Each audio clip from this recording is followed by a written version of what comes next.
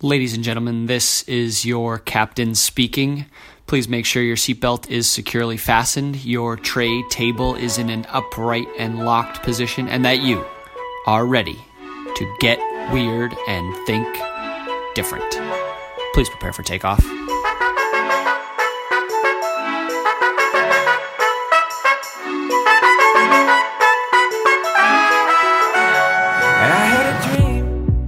Today is Wednesday. It is February 24th, and we're back with another episode of Destination Different.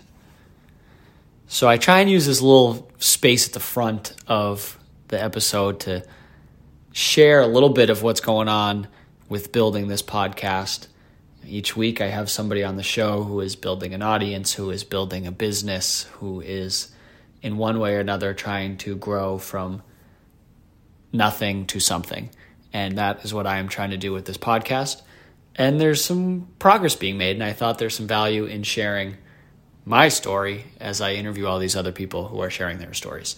So, we just had the biggest month of Destination Different of all time. Most listeners in the history of the show in 1 month. Great, that's fantastic. I've received a couple of messages or texts or random people that have said, "Oh, I listened to the show. It's not that bad." You always love to hear that. People that I did not know were listening to the show. So again, little incremental progress. I think I'm realizing very quickly that pretty much any business, any podcast, any creator that has built any sort of an audience, most of them start doing things one by one by one. And what I mean by that is, in my world, it is getting one person to listen to the show, having them like it, and having them come back again. And if they like it, maybe they go and tell one other person that they like the show. And it is literally counting them. I could name every single one of the people that follows me on Instagram right now. I could probably handpick the 50 people who are religiously listening to the show every week. That's the way big things start, is very, very, very small. And I'm learning that maybe the hard way, that you think things are going to continue, accelerate at some point, but you got to just keep chipping and chipping and chipping away one by one by one. And so that's what I'm trying to do. If this week I can find one person, introduce one person to the show that hasn't listened before, I got to consider that a win. And so taking this progress one at a time. And our guest this week, or guests plural, is a perfect example of a company and a business and a brand that is doing something one by one by one and is building an incredibly powerful community and brand out of that approach. So on today's show, I am so excited to welcome Freddie and Jeremiah Vargas, who are the co-founders of Tater Bats. And Tater Bats is as you might expect, a baseball bat company that makes high-end wooden bats for professional baseball players. Jeremiah and Freddie are brothers. They grew up in Connecticut.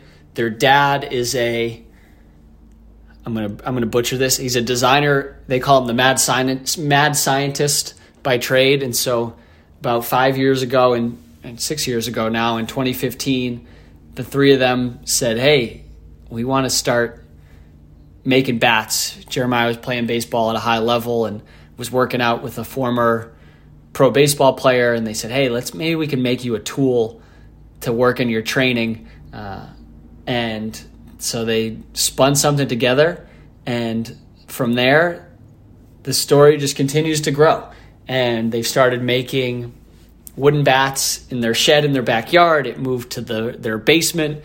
They've now opened up a facility in Waterbury, Connecticut, where they manufacture and make every single one of their bats by hand.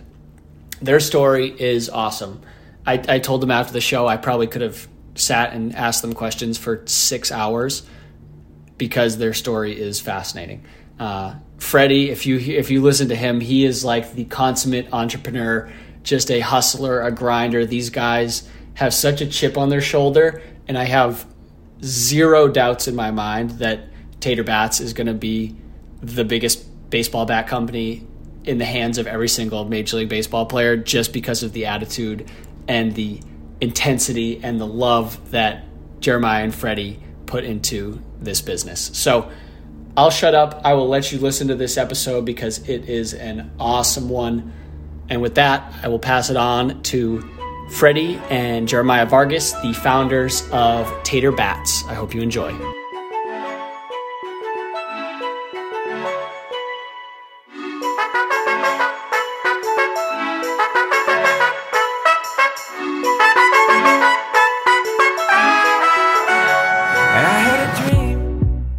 Every day of the week, man. 5 a.m., 5 p.m. practicing. Yep. Having catch my older brother, him throwing steam at me, and I'm 8 years old trying to catch it and get hit in the face a couple times, but and at what point did that, like, did you guys, Jeremiah, I know you played all through college, and Freddie, did you play kind of all through, at what point did you turn from a ball player to a bat maker? Yeah. So I played at CAU, an all black college, at HBCU, my freshman year, and I tore my UCL. So Tommy John. Never got the full surgery or anything, but I just, hung up the cleats. Figured, hey, I'm 5'6", 5'7" on a good day. I throw about 85 miles an hour. I'm not going to the bigs, so let me focus on my education. And then I actually gave up baseball, like, completely. Stopped watching games. Mm-hmm. I didn't play any men's league games with my boys, no softball, nothing. And just got pulled back. After I graduated from UConn. 24 is when I really started getting into making the bats, and my dad and my brother and everybody really kind of pushing it. It was a snowball effect more of anything. Yeah. So I want to hear about that. Like, how did you even get started getting into making bats? Like, were you crafty growing up? Were you like working into wood making? Like, how does that even come to start to happen? To be honest, neither of us are handymen. It really started like I've always been entrepreneurial, in high school. I would do DJ gigs. I would find a way to make money doing little odds and ends and stuff like that. Mm-hmm. And even in college, I worked 3 jobs, but I always trying to find a way to make extra side income. And after graduating UConn, I got fired from my first job, believe it or not. I was making good salary, but I kept on falling asleep on the job. It was just so boring. We were auditing bank statements, and it's like there's only so many PDFs you can open and read, mm-hmm. pass out. And I ended up picking up another job as an analyst in Hartford, and wasn't making a lot of money. So I was trying to find a way to make extra income. Mm-hmm. And at the same time, my brother and my father were training with a guy whose name is Darren Bragg out of the Hit Club. And he played it in the bigs for quite a few years. And they designed a bat out of steel for him to practice and improve. And I said, you know what? I bet you I could sell that online. Like, it's easy. I've helped my company make websites, analyze data, do price changes, and so on and so forth, ad campaigns. And I was like, oh, it's easy. Yeah. And it really wasn't as easy as I thought it was going to be. But so I focused more on the business end. And then my brother and my father focused on like the production of the product. Mm-hmm. Maya was really testing all the product. My dad was designing, trying to find, different lumber manufacturers. And I was literally like the guy, like, okay, sales, finance, mm-hmm. a little bit of marketing, IG, social, everything, and figuring out, running the business aspect of it. Right. Okay. So I'm curious too, your dad obviously plays a huge factor in this, and so Jeremiah, like, how did you convince him? Were you like, hey, we got to go make this bat for Darren Bragg? Like, how does that conversation start of I'm going to make? So this is what happened. So Darren's a good friend of ours. Me and my dad, we trained out of his facility. My dad coached one of their teams. I played for them, so we were close. And I used to hit with them in the off season. I was 15 or 16 at the time, so early high school. And he would make us, me and my buddy Nick, who's a pitcher at St. John's now, he would make us use different tools like pipes, sledgehammers, just a mix of different stuff that pretty unconventional. So my dad was like, "Hey, Darren, because my dad's a design engineer by trade, as Freddie mentioned. Mm-hmm. He's like, Darren, we can make something where it has the same weight that you want to use for the training, but it's pretty functional and you kind of like a universal tool." So that's what started it off. And it was about 30, 40 pounds, way too heavy to use for training, but we used it, tried it out, and we sat on the concept for a long time. So we never really intended into making it and producing it. That summer, I was playing for Baseball U, a team based out of Fairfield, Connecticut. It's like a New England type, travel ball program that gets guys recruited for baseball. And I was playing there, and we met a guy in Jersey who actually made bats. And my dad says, "Hey, I have this idea. Could you make it out of wood for me so we could hit baseballs with it? I just want it for my son and a couple of guys that, we're close in the family with and, family friends and whatnot who were using it too." So it wasn't until after that summer, pretty much was like around December, January, right? That year we really started. No, we officially got our LLC in May of 2015. Okay. Summer prior to that. The summer prior to, building up to it. So we decided that when I said, "Hey, I could sell that," was like maybe April-ish. Mm-hmm. They were working on this way before. And that's you guys kind of had a prototype of sorts that you were like, all right, we kind of hack this together and make something out of it. Yeah. So it was, it's like I said, it started out as steel and we got the wood and we really liked it. And then Freddie was like, "Yeah, I'm all about it. Let's see what we can do." And we started making it ourselves. And then that quickly transferred into my dad made a bat for me because we were doing some woodwork on our own. Mm-hmm. And I was having some success with the bat. And that summer, my teammates wanted it. And then little by little, Tater really started in that June.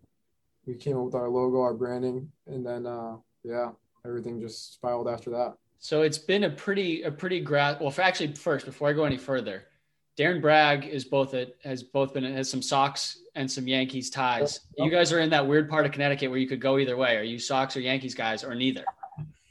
For anybody who uses Tater fans. So okay, fair. We have no affiliation to any team. Yeah. Same deal.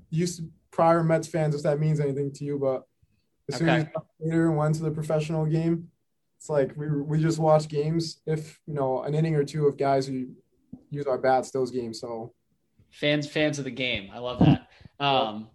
So it sounds like in the early days of Tater, it was pretty grassroots. It was your, team that you're playing with in summer ball that was like, "Hey, I want one of those. Can I get one of those?" And are you at that point selling them to kids that you play with? Or how did that go from was it a business thing, or was it more like, we're kind of doing this on the side, we're making some bats and giving them away? Was it truly a business at that point, or was it more a hobby of bat making? It was more so I really didn't have too much involvement in the sales. Like Freddie said, I was pretty much testing everything, and my involvement didn't really start getting serious until probably 2017 when I hit college. And so that first summer, I was just using the bats, test dummy. I would, tell kids about it, this and that. If someone wanted it, I'll sell it to them. Mm-hmm. But Freddie was really doing all the work on the back end. Him and my dad were making the bats, and like I said, I was just trying everything out. Okay. And Freddie, in those early days when you were starting to try and get the bats in people's hands, what types of people were you going to? Because I'm curious for you guys it seems, at least from looking on your Instagram, looking on the website, your target is kind of high level baseball players. It's professionals, it's minor leaguers, independent leagues, high level college players. Is that fair to say that you were kind of going after cream of the crop baseball players? And that's by design. When I started going out, really, I would go on my lunch breaks at work. I used to get an hour, maybe a little bit less than maybe 45 minutes, but I used to stretch it. And I used to go to all the facilities, and then out of there, everyone was like, "Boy, you guys aren't, a multi-million-dollar company. How do you guys compete?" I'm not going to say the company's names or the brands, but that was kind of annoying, for lack of a better term, because it's, here I am, 24, started a business 3 months in, just doing things the right way, making the bats and selling them at cost pretty much. So if it cost us $80 to make it, we were selling it for $80. Mm-hmm. And just learning the industry, because it's one thing to play in the industry, is one thing to be in business in the industry. And there's a lot of older players in the game. There's a lot of new up and coming players in the game. That's including facilities, bat shops, pro shops, Mm-hmm. the pro levels fluctuating up and down. So here in Connecticut, I would actually go to tournaments in North Branford every Saturday, and I would show up at like 7 o'clock in the morning. Like I was a psycho. Like Mm-hmm. games didn't start until 9, but I wanted the best spot in the house. And there was a bigger companies there that was selling 30, 40, 50 bats in a weekend. And we came in and we were giving them warranty on the bat if you broke it in the weekend. Like nobody was giving that. Mm-hmm. Came at a lower price point, and I would go there earlier, 3 hours before anybody, and I would stay 5 hours later. So Mm-hmm. a lot of companies were showing up at 10 and leaving at 2. So it was just pure grind. And a couple of times people would make those off comments of saying like, "Oh, you'll never make it. You'll never have any pro guys. You're a loser." So and so. And I was like, "You don't ever." That was like the Fuel the turning fire. point that really was like, you know what? I'm going to show you what's up. Now the company that said that to us, we have more pro players than them, and it was actually a major brand, believe it or not. And Oh, go ahead. and then so that night when that happened, we actually I had a conversation with my father and my mom. And we're like, "Hey, I think you were there, but I don't I was know." definitely there. It was there, and I was really leading the conversation. Like, are we going to do this? Because we finally broke even on everything that we invested. We Mm-hmm. invested $20,000 on my credit card.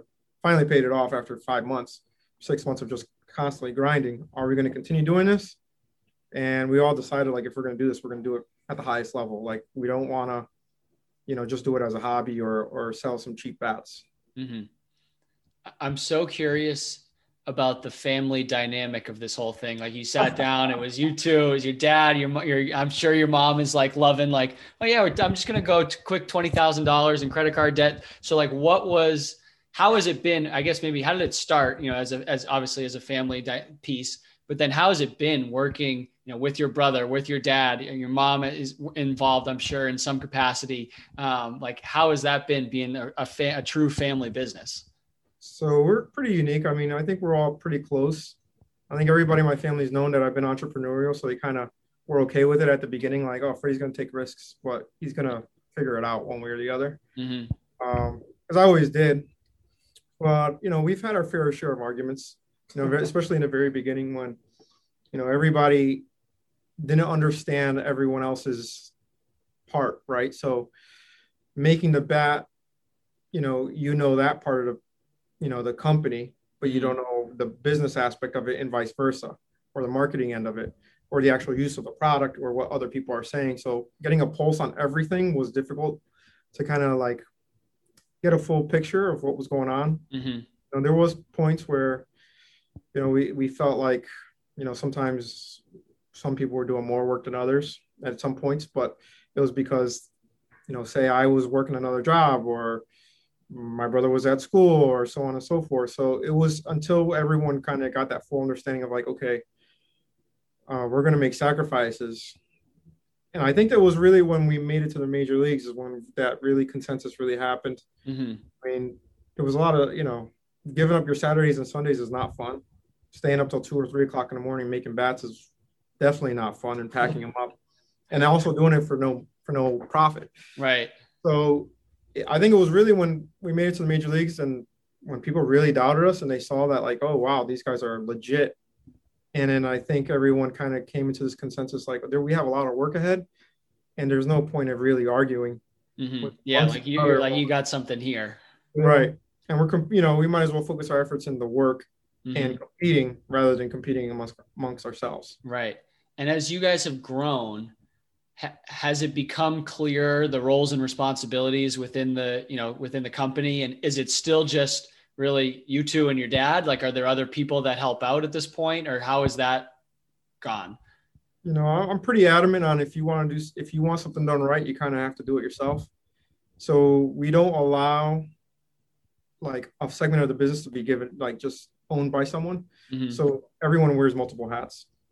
So one day my dad is running a machine and one day he's talking to pro players. one day I'm painting bats, and the other day I'm talking to pro players or doing anything website design or whatever. And same thing with my brother. One day he's preparing bats to paint, he's engraving, packing, or he's actually talking to pro guys, sending messages, engaging on IG, helping with the website, product development, so on and so forth. So we all wear multiple hats. Got it. Okay.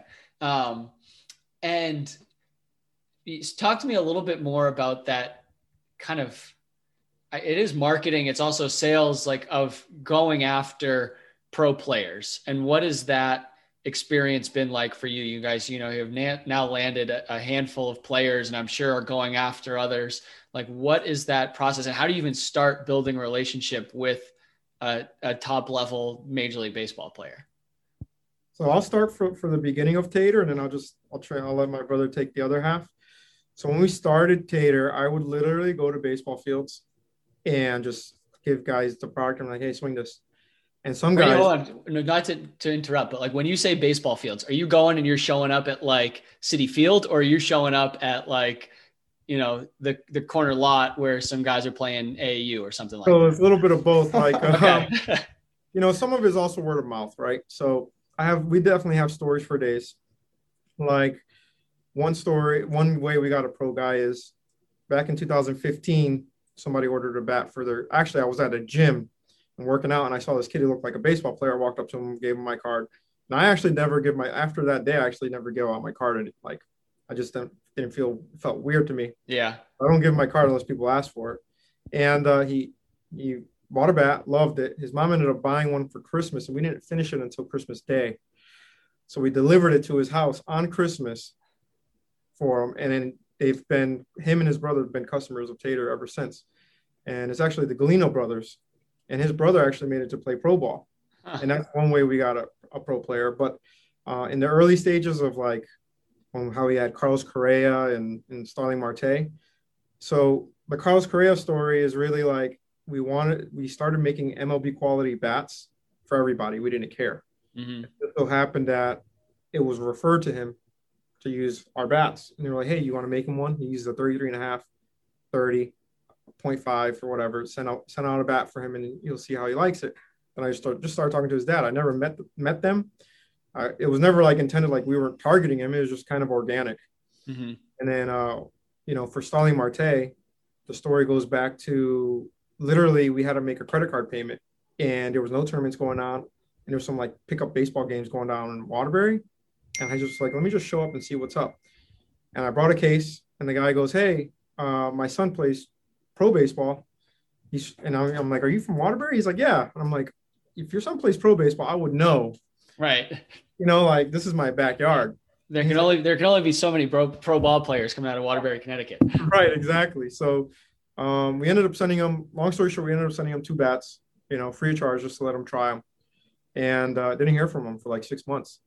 And long story short, he was using the bats. Marte was in a slump. He gave Marte one of his bats. Marte went off 2 for 3, 3 for 3. And he hits me up one day. I get a random text. He's like, hey, bro, my name is Ruben. My father met you like earlier this year. You sent me some bats. I love them. Marte loves them. We want to place an order. And that's kind of like how that happened. Huh. So we didn't make the credit card payment, but we ended up getting Starling Marte and Ruben and a bunch of other players to use the bats. So it works out in the long run.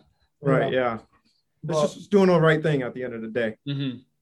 Our first pro guy was one of our close family friends, and his name is Manny Cruz. He's from Waterbury. So he was the first guy. He brought our bats to Southern New Hampshire. So when we started coming in 2015, we still had our TB logo with the home plate. And we originated our cherry bat color because of Manny. He was playing at Southern New Hampshire, same conference that I played in.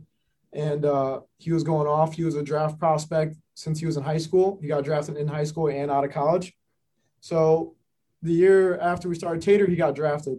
So he was the first one to use our bats in affiliated minor league baseball, which is awesome because it was very close to our hearts because we grew up together. We grew up playing with each other. His dad and my dad are like this, and we're still very close friends. We're not even friends. We're family, So he was the first guy, and he spread the word a ton when he was in the Cincinnati Reds organization. And after that, it was all word of mouth, especially like what Freddie said and what the major league guys. It was word of mouth, and it still is to this day. Mm-hmm. And we like to consider our guys, we like to think we don't treat them as customers. We treat them as friends and family. So like the Tater family is kind of like encompasses the whole brand of people who support us, whether you're a pro athlete playing in the major leagues, in the minor leagues, independent ball, you're in college, you're in high school, you're still playing little league using our bats. It's kind of like the Tater fam, umbrella. And that's how we've gotten a lot of guys to where we are now. So last year we did the numbers. We were a little over 200 minor league players. Those numbers have changed because a lot of guys unfortunately lost their jobs because of COVID. And we've had about 20 guys in the big league swing our bats in games. And the core still to this day is Starling Marte, Yan Gomes, who was our first home run, and Gregory Polanco. We got a guy named Viumel Machine, who was our first contract player in the MLB. And he made his rookie debut this year. So it's cool because on any given day, we got guys coming in to hang out with us. At the same time, they're learning about the process and they're picking our brains about how we can make the best bat for them. But we're also getting to know each other as people, becoming friends that we're able to catch up on any given day. And it doesn't feel like weird as, a business talking to a customer. It's because we never wanted to feel like that. Yeah. Is that a big thing? Like that players want to sort of see like how the sausage is made, that they want to come into the facility, see how everything works. Like, is that a big thing that you guys do on a regular basis? Yeah. Yeah. When players visit, they're here for like 4 or 5 hours. Sometimes get lunch together or dinner. Any given day, I'll get a FaceTime from an MLB guy or AAA guy, just say, hey, what's going on? How's everything going? So, and sometimes I just hit them up and see what's going on, ask them about the family. And one thing they say is like, hey, we love that you guys don't pester us like sales reps. Like there's companies that will have their guys message them every 3-4 weeks. Hey, you ready to place another order? It's like, honestly, we know our bats are good. They're going to order when they need them. Yeah. We have enough work ahead of us anyway that we don't need to keep on hitting people up for sales. Right. And they end up they're our biggest sales reps. So if they believe in us, they trust us and everything like that. And they just refer other players to us and it just becomes a big family. It seems like the quality of the bats is definitely like the number 1, number 2, number 3, number 4 marketing technique for you guys. What goes into, and I guess maybe my first question is, what makes a good wooden bat? I know that's maybe a loaded question, but like what makes a good bat versus a lesser quality bat? For the people who are listening to this that might have never played baseball before, might have no idea, like explain it to me like I'm 5 years old. So I'll start. Wood comes in like anything else, A, B, C quality. So you have your best wood, your medium of the pack, and then you have your seed that's cheap wood that probably break when you swing it, rot, knots in it, your grain. So when you look at a piece of wood, the first thing you want to see is that the grains are completely straight. That's the most important thing. You start with a good piece of wood that's dense, meaning like there's a good amount of weight to it. Each billet is about 5 pounds more or less. The billet is the starting piece of the wood, so just a round cylinder that's about 36 inches, 37 inches in length. And then besides that, the actual wood is actually the design of the product. So how the taper is, like the middle of the bat, the knob, the handle, the size of the barrel, all those things take apart because honestly, anybody could just buy the machine. It's like $60,000 or $100,000, depending what you want to buy. And they even give you some blank copies of, hey, here's 2 models that you can cut. Here's the 2 blank standard designs that you can cut. And that's what a lot of people do. And that was really hard for us at the very beginning because there's so many people trying to make baseball bats now, whether it's private label, meaning that somebody just slaps their logo on because it's made in somebody else's factory and they just resell it with their own branding, or guys that actually try to start and whittle bats in their garage like we did, but we did it a little differently. So it's hard. It was hard to differentiate ourselves between the smaller bat brands in the very beginning. There's guys that we were being compared to like private label guys that were buying C grade wood and throwing their logo on it. And you were like, no, it's not like that. Right, exactly. It's like, hey, our wood costs like 4 times the price. And we're still charging about the same. Where do you guys like? Do you guys go talk to lumberjacks and you're like, I want this piece of wood, and like, how does is that something that happens? How do you get the wood, and like, how do you know what you're even looking for? What? Go ahead. So basically, it was a lot of trial and error to start. So pretty much wood made for baseball bats is in our kind of sphere of New England area to Canada. Mm-hmm. So Pennsylvania is a big spot for wood. Massachusetts, Maine, upstate New York, and Canada. But when we first started the company, we were getting samples from any mill that we could find.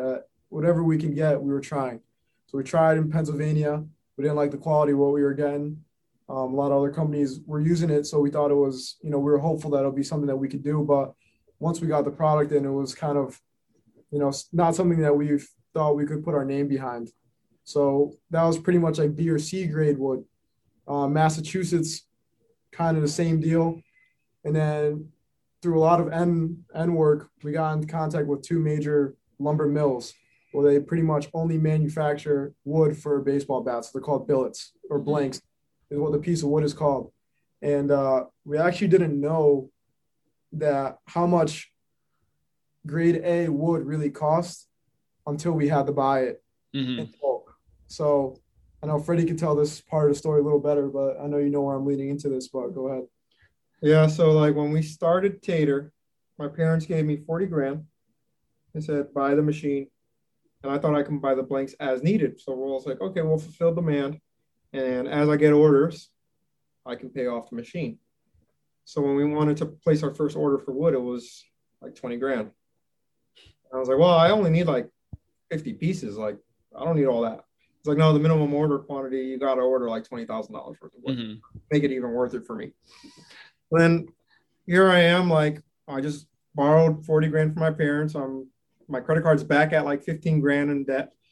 And I have no stock really. Like, I sold almost all our bats. And so my dad's friend, his name is George. He's a little bit older than I am. He's an entrepreneur. He actually owns his own business. He has a family business. He calls me one day. He's like, hey, your father told me the story. And mind you, I started asking some of my friends, like, hey, guy, can you loan me about $5 grand? I'm going to buy some wood with it and start making bats. A lot of people laughed at me. Like, there's a level of like hurt when people doubt you that really just pisses you off that you want to like prove everybody wrong. So George calls me. He goes, hey, I'll give you money. How much you need? I said, we're looking about 20 grand. He goes, show up to my office. I'll give it to you. He hands me 20 grand in cash and was like, here, order the wood. If you can't pay me back, don't worry about it. I was like, what do you mean don't worry about it? Ultimately, we ended up paying him back in like two months, more or less. Cool. But, that was crazy. And then now it's like we ordered, 20 grand of wood every month. So now you've got a consistent wood supply, like you've got a specific mill that you guys go to that is your, go-to supplier. Right. Yeah, they already know what we want. We already know what to expect when we get it. That's awesome. And I'm curious too, because, you guys have now been in business for a couple of years. Like, how has the iteration process gone from that first bat that you're making for Darren Bragg to now where you are today, where you've got like big leaguers swinging them? And how do you continue to iterate and improve the bats over time? Like, it sounds like you've improved the wood. Have you also improved the machinery that you're using? Have you also improved the process? Like, what are those different things that you're doing to incrementally make them better? So the first machine we got, and I know Freddie said the story, our parents ended up paying for that. They took out a hefty loan for it. And we got that machine to start first. It was kind of it was not the lowest tier machine. The lowest tier machine was about $5 grand, and we knew we didn't want that. But it wasn't the most expensive one. So it was a middle of the pack machine that we knew that, all right, if we're going to get a machine and spend this money, this thing's going to put in some work for us. So we got that one first, and we pretty much changed our 2-car garage. One side of it had my mom's car in it. The other side was our wood area. So we had our white CNC machine. We had 2 sanding lathes, a saw, and a cupping machine, which a cupping machine is to hollow out the end of the bat to make it feel more balanced. And pretty much vacuums set up all around with tubing to collect any dust, sawdust, fine dust that was happening in the process. So that was the first machine that we got. We actually started off with the first machine was a $300 Chinese lathe that we got, and it was the worst machine we ever got. From eBay. Like the worst machine that we ever got. Do you still have it? No, I ended up selling it. I actually sold it to a kid. He played baseball with me. He called me and goes, hey, I want to start selling bats in Mass. And I thought he was trying to sell taters in Mass. I was like, oh, yeah, you're the boy. We played ball for like 6 years together. Why not? So he came. He was like, okay, how do I learn how to make bats? I got my own brand. I'm ready to make my own bats. I was like, bro, what are you talking about? I'm not going to teach you how to make bats. Right. I don't need competition. All right. So then, long story short, he's like, hey, I want to buy this machine off you. I was like, all right, go for it. We ended up we were on Craigslist buying older, industrial lathes and using those. And we have 2 hand sanding lathes now. And we have 2 paint booths. We were actually, for a time, we weren't even painting our own bats. We were doing outsourcing the paint to a furniture company. So one day, this other furniture company in Hartford was going out of business, and they had all these $20,000 paint booths, and the guy was leaving. He was like, I needed these sold yesterday. Mm-hmm. I think we paid him $5,000 for 2 of them. So we got 2 industrial, in total, about $40,000 paint booths for $5,000 cash. That's pretty great. We'll take it. But that was also another pivotal point. You always got to improve. So we've always tried to find better equipment, refine the process.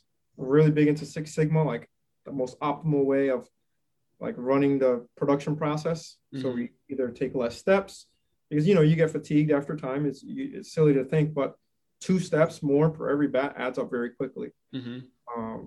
And you guys are still making them all by hand.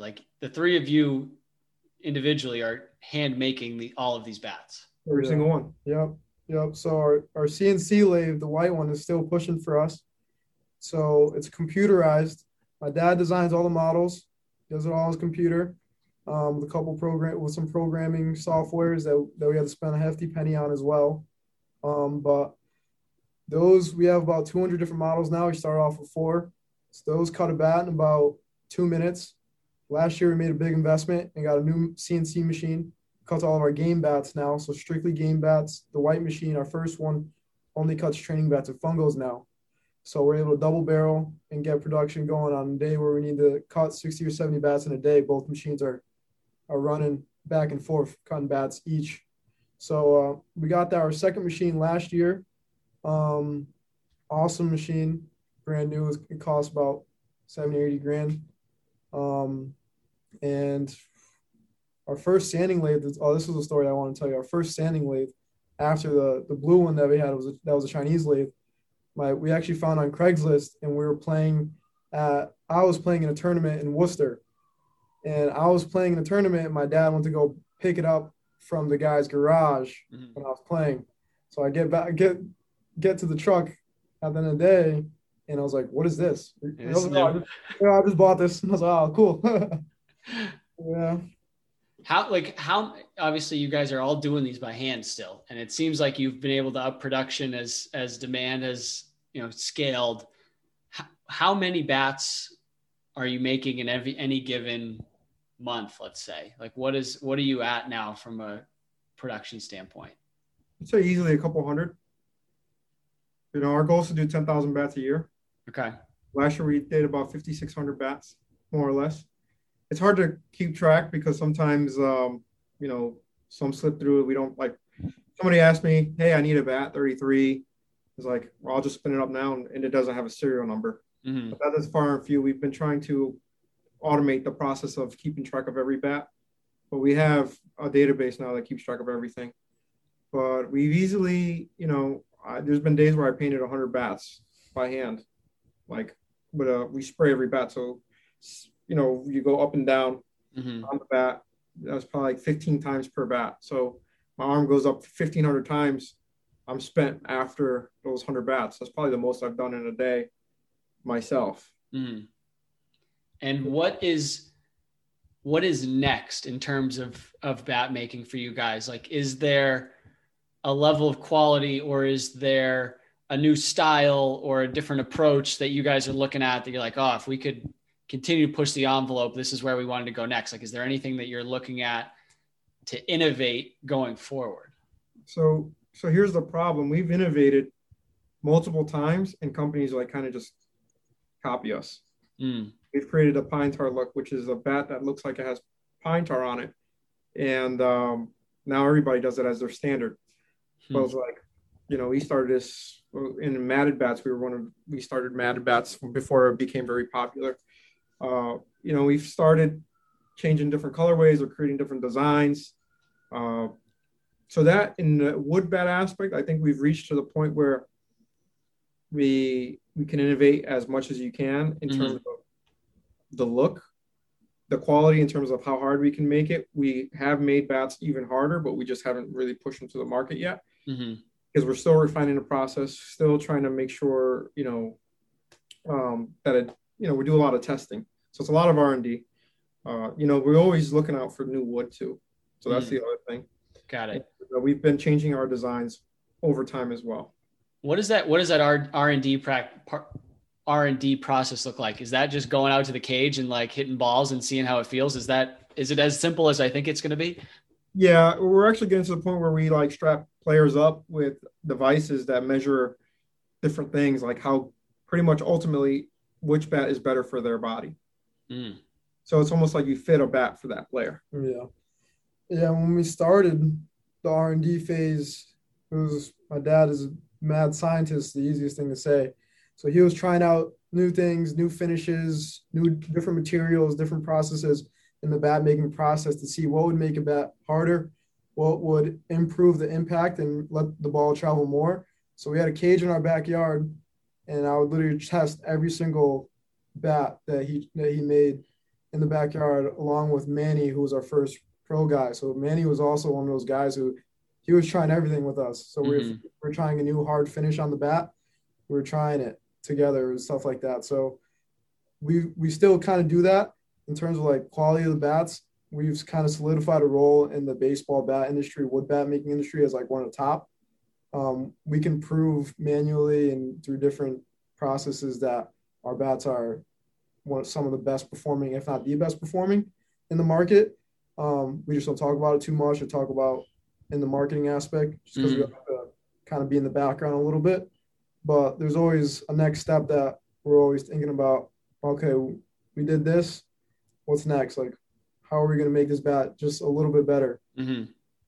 Tell me a little bit about, you guys have now expanded beyond just wooden bats. You have gear, you have gloves, you have batting gloves.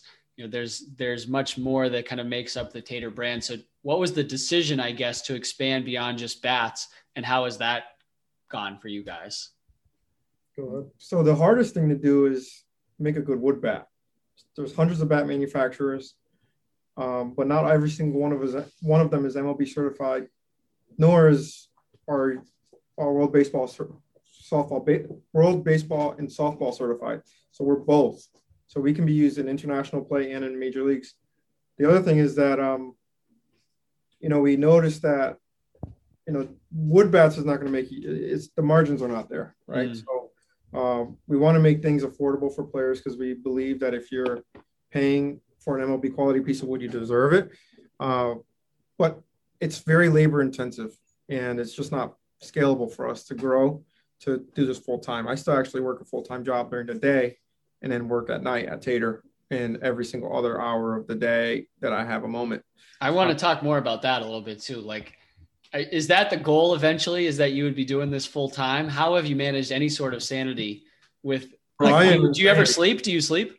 I'm insane. Like I tell players that all the time. Like, we're in the process of converting our basement into a Tater clubhouse. I was actually during Corona looking for houses for the sole purpose of making a photo studio so that when we get new merch in, one room is dedicated to new merch, new product drops, where we could take high-end photography. And then one other room was going to be like a YouTube studio where we create content, because we're going to be in MLB The Show now, which is a video game that's going to be on the PS5. Most people don't know that yet. We actually haven't said it. We haven't made it public yet. And we have a lot of things going on. We want to create content to like really show people like, hey, they know us as the most approachable brand. We have more IG story post than any other company in the business right now. People just shouting us out left and right. Any given day is at least 10 or 15 people. Mm-hmm. So we want to continue engaging and building that Tater family. So in that aspect, that's how crazy I am. Like buying house just for the sole purpose of expanding the business. Yeah. Have you you guys don't necessarily have to answer this, but are you at a point now where the business is profitable? Like, are you consistently breaking even at this point, or how has that gone through the years with like the financial aspect of it? Like, are you able to pay yourself at all? I always like to ask entrepreneurs that, like, where you're at in the financial process. We could probably pay ourselves now like a reasonable salary, not even a salary, but like an hourly wage. But we're all in the consensus of let's work for free and reinvest every single dollar. Mm-hmm. Because that was, minimum order quantities for high-end quality things, such as the batting gloves, is very high. So if I want to come out, or we want to come out with something, and it's like a high-end batting glove, you're talking about you got to buy 2,000 pairs of batting gloves, not 50. So it's like almost like falling into that trap again of like, hey, buying the MLB quality wood, but that the story I told you about. But now it's like we're funding it ourselves. Mm-hmm. So we do make a profit, but we just constantly reinvest it. Oh, that's cool. I love that.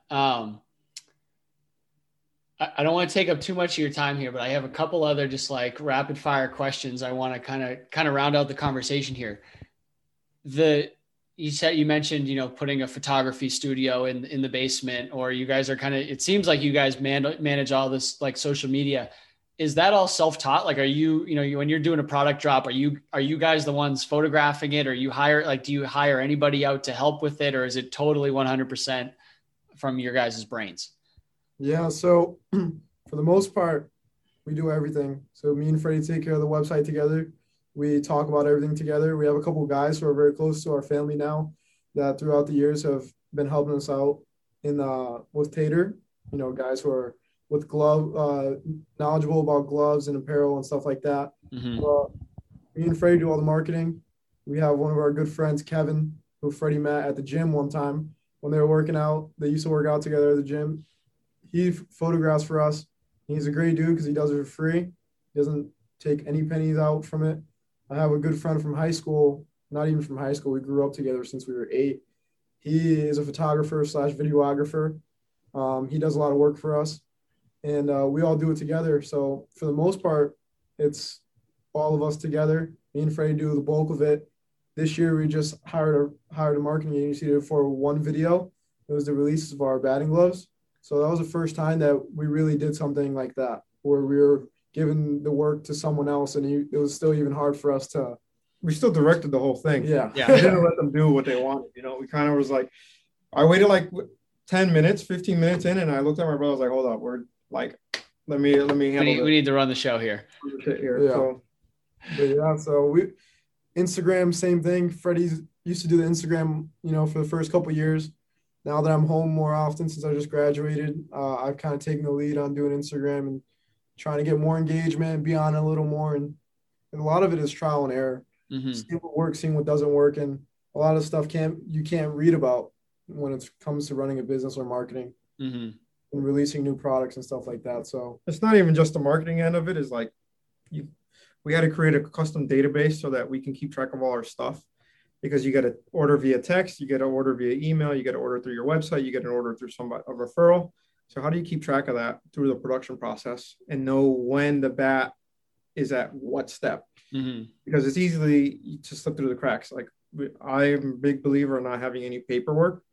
So creating a barcode system, like we had it pretty much figured out ourselves. Like mm-hmm. you can't hire a developer and pay them $30,000 for an application that mm-hmm. we don't know if it's going to work. So I spent a lot of time like learning how to code, and I'm not a coder at all. And even for the website, we've figured out how to make our bat builder and glove builder without having to pay someone else outrageous amount of money to do so. We kind of really learned how to do it ourselves. That's amazing. So you can get like custom, if you want a custom bat, you want a custom gloves, you guys can do all of that stuff.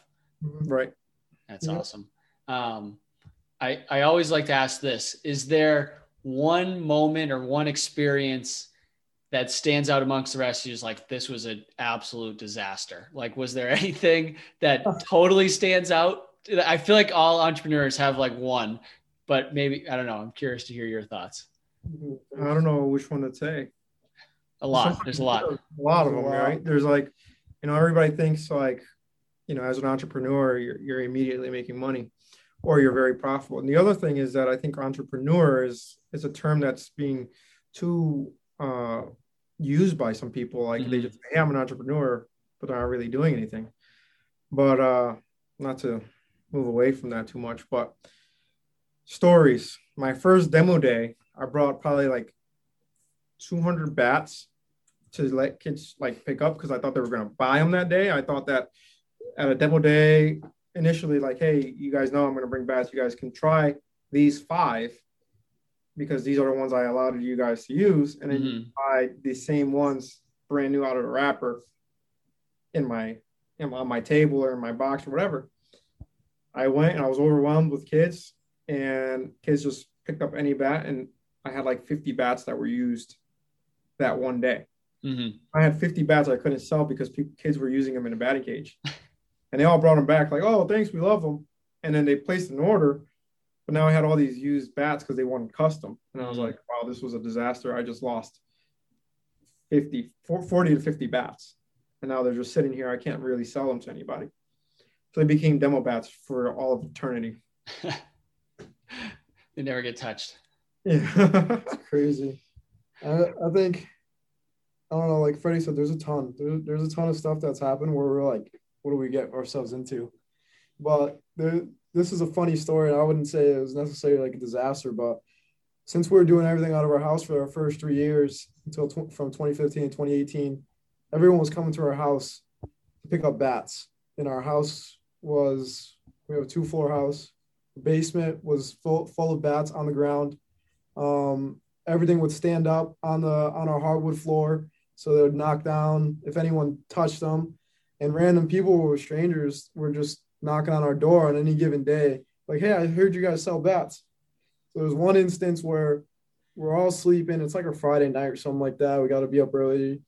And we get a knock on our door. Someone rings our doorbell at 12 o'clock at night. And it's a kid. He's like, hey, I want to come get a bat.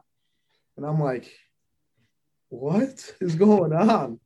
And it was like, things like that happen, or you're overwhelmed because your house is no longer your house. It's your house is a business, the bat factory, bat making plant, and then people are coming in, like you're trying to just have some family time, or you're trying to get a workout in and do whatever, and someone's knocking on your door. But a lot of that has led us to do what we do now. And I'm not kind of ragging on it. It was just like, it was hard at first because there's no way of getting out of it.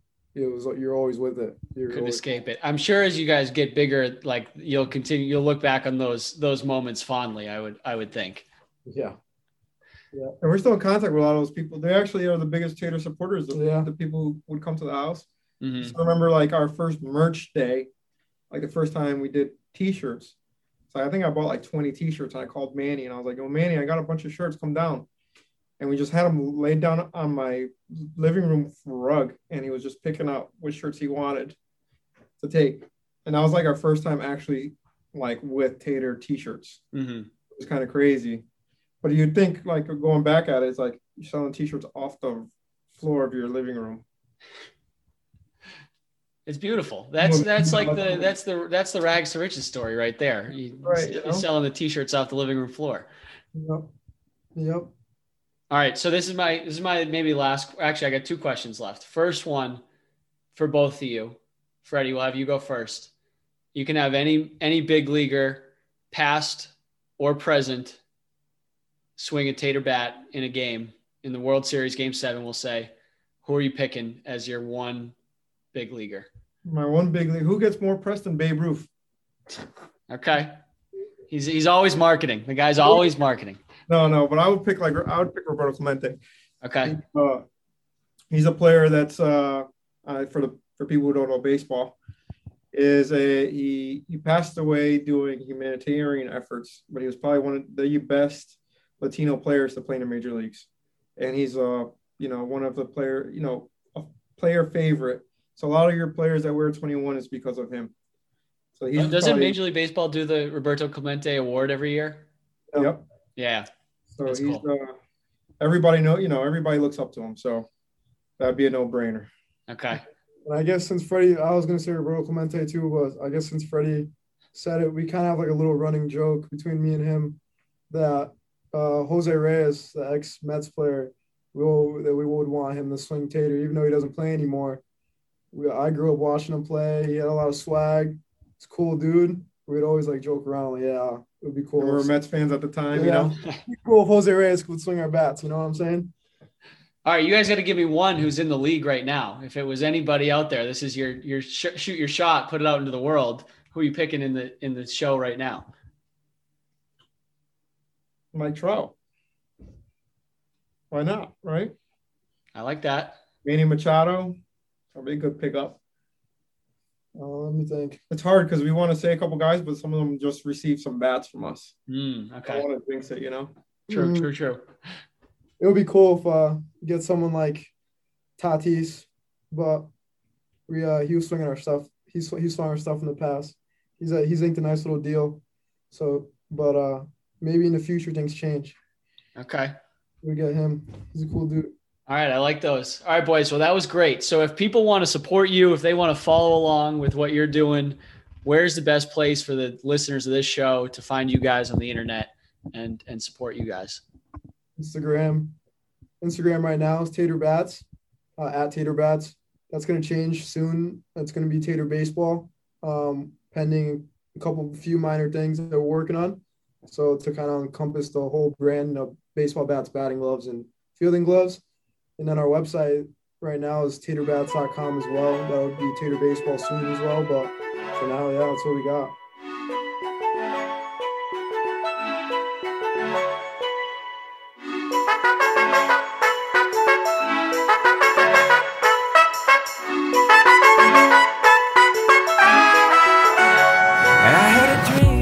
That is a wrap on this week's episode of Destination Different. Huge thank you to Jeremiah and Freddie for joining me on this week's show. Their story is just so cool, so inspiring.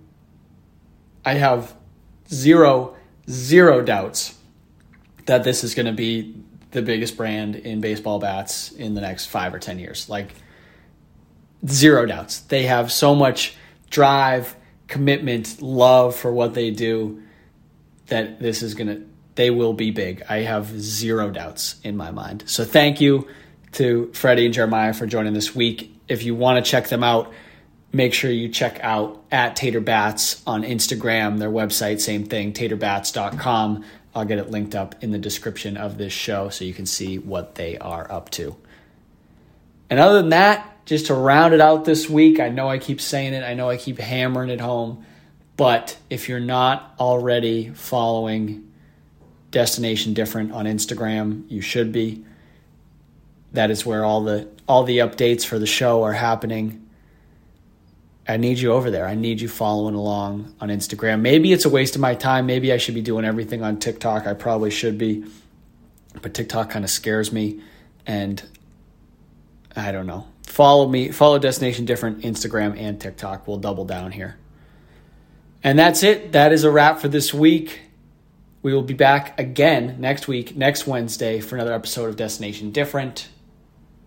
Until then, like I always do, like I always tell you, stay weird.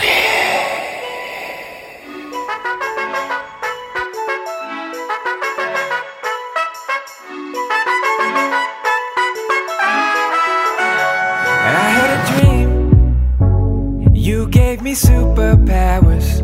We fell in love for just a couple hours. I can't tell the difference between what's fake and what's been missing. Often I'm misunderstood, so I'm looking for a better me.